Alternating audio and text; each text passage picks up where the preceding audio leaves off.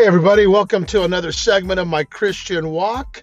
My name is Lee, and I am doing this segment from Southern California. So let me get right into it. I have a cousin who I think listens to this. He's an interesting, kind of frustrating guy. I love the guy, but I'm getting really frustrated with him for a couple of reasons. And I'm not going to say his name. I'm not going to badmouth him. I'm going to tie in his behavior and what frustrates me to my faith. So, in short, my cousin claims that he used to be a Christian, but then he had an epiphany, I guess, and then he decided that he did not want to be a Christian anymore. So he's always had this kind of judgmental attitude towards me, as if because he claims he was a Christian and that he gave it up and now he doesn't believe in it, that he can judge me. Now, there's a couple things wrong with this, and I'm not going to suggest that judgment is altogether bad, but there are different shades of judgment. So, for example, different colors. So, for example, if I say, and this is a criticism that a lot of Christians, evangelicals get, particularly the political Christians, that they come off hypocritical. So that is not what I'm talking about. Well, let me rephrase that. I am not talking about a judgment attitude where I say I am better than somebody. And I think that's the myopia of not only my cousin, but many people who simply never really knew the gospel. Now, that's a pretty bold statement, but let me tell you why I say it that way. Because if you truly, in my faith, based on my faith, if you truly are a Christian, number one, you don't think you're better than anybody. As a matter of fact, you think you're worse or bad, more bad. That sounds so ignorant, more bad. But you do. You think you're more bad, you're more sinful than anybody else. And Paul speaks to this in Romans. Paul says, the things I do not want to do, I do. The things that I want to do, I do not do. And I'm paraphrasing slightly. Oh, wretched creature that I am, who will save me? And throughout the Bible, in Old and New Testament books, the sinful condition is alluded to. As a matter of fact, if you look at the flood, and you look at when God was most judgmental against mankind and the evils of mankind, a lot of people get bothered by God exercising his righteousness in the way he punishes man. And if you think about that, it's not really that hard to understand why somebody would have a problem. But as my cousin does, and I point this out when I've talked to him about this, he judges God. He makes fun of God. He makes fun of the devil. He makes fun of it all. Now, to me, that is extremely reflective of somebody that has abandoned Jesus Christ, somebody that has abandoned the gospel, somebody that has turned their back on God. And that is the one action, I believe, the one action that will get you closer to hell than anything else. You see, I've never postured myself, y'all, as a person. Again, I'm repeating this. I've never postured myself as a person who is better or holier than anybody. As a matter of fact, I am so thankful that Jesus Christ died on the cross for people like me. Because without that, I think I would be 10 times worse, because I would only think about myself. And this I've done in the past. It's what led to my failed marriage. I would only think about my own pleasure, my own happiness. And to a certain degree, that seed of selfishness in the flesh is definitely in everybody. And if you don't believe me, look at the world. Look at the world and look at all the bad stuff that happens. But let me get back to my cousin. So we're having a text exchange. You know, in this modern day with cell phones, nobody talks, right, that much. So we're texting, and I said, dude, and I'm paraphrasing, and I'm making a point with all this. I said, why would I listen to you? Why would I listen to you? You went to church at one time in your life. You claimed you knew the gospel. You claimed to be a Christian, and now you claim to be an atheist. I mean, really, where is the cred? And it's almost like an arrogance, y'all. And this is what happens with people when they start start putting down Christianity because they lacked faith, and maybe they never had it. Because if you truly have faith, you don't give it up. You don't give it up. You might backslide. That's a term used in Christianity. It refers to people that fall away from God. And to a certain degree, I think we all are backsliding 100% of the time. We can all be closer to God. We can all seek God. And God knows us inside and out. As an x-ray, he knows us that thoroughly.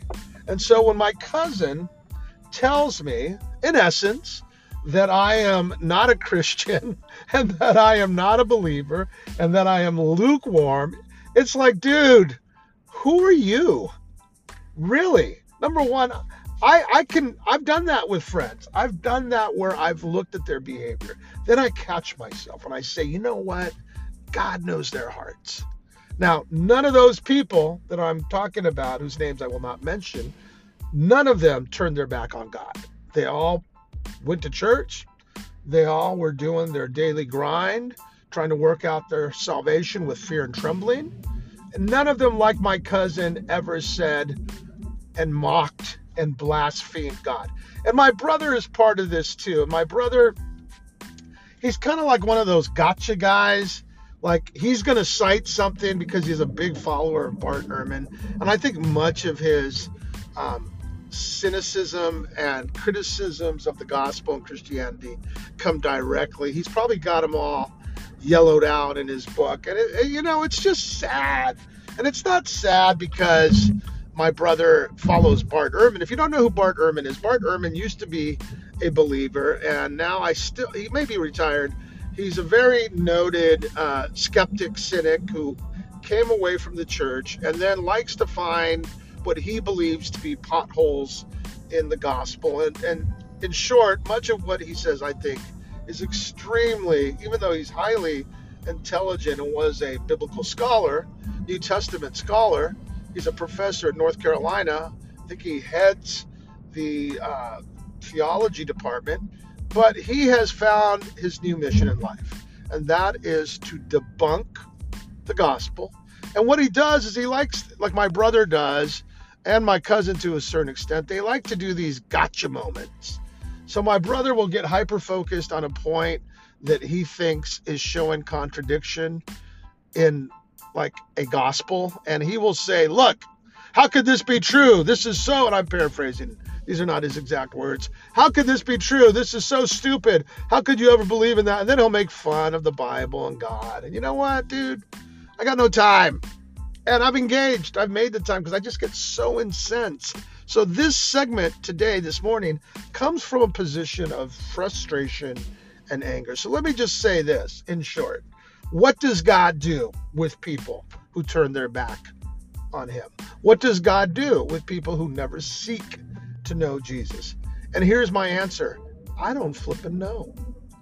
But I'm not going to do that because I believe, unlike my cousin and unlike my brother, I have the correct understanding of what being a Christian is. And unlike my cousin's myopic viewpoint, it has nothing to do with being perfect. I can sin, whatever that means, and I'll freely do what I want to do. But what I do now, I did much worse before I became a more passionate believer in Jesus. You see, people like my cousin, they like to look at people and sit on their throne of judgment and say, yeah, I did time in the Christian church, but I was wrong. And let me tell you now why you're wrong. Because even though I'm not a Christian anymore, I'm going to judge you. Does that make any sense to y'all if you're listening to this? Does it make, it's like saying, I was this, and here was my belief, and here was my passion, and here was my faith, but I'm going to abandon that now. As a matter of fact, I'm going to do a 180-degree turn, and I'm going to believe just the opposite. I don't believe that anymore. I don't hold these beliefs. I don't have this faith. I'm not passionate about this. Oh, but I'm going to judge you because you know what? Even though I used to do that, I'm qualified to judge you now because I don't believe.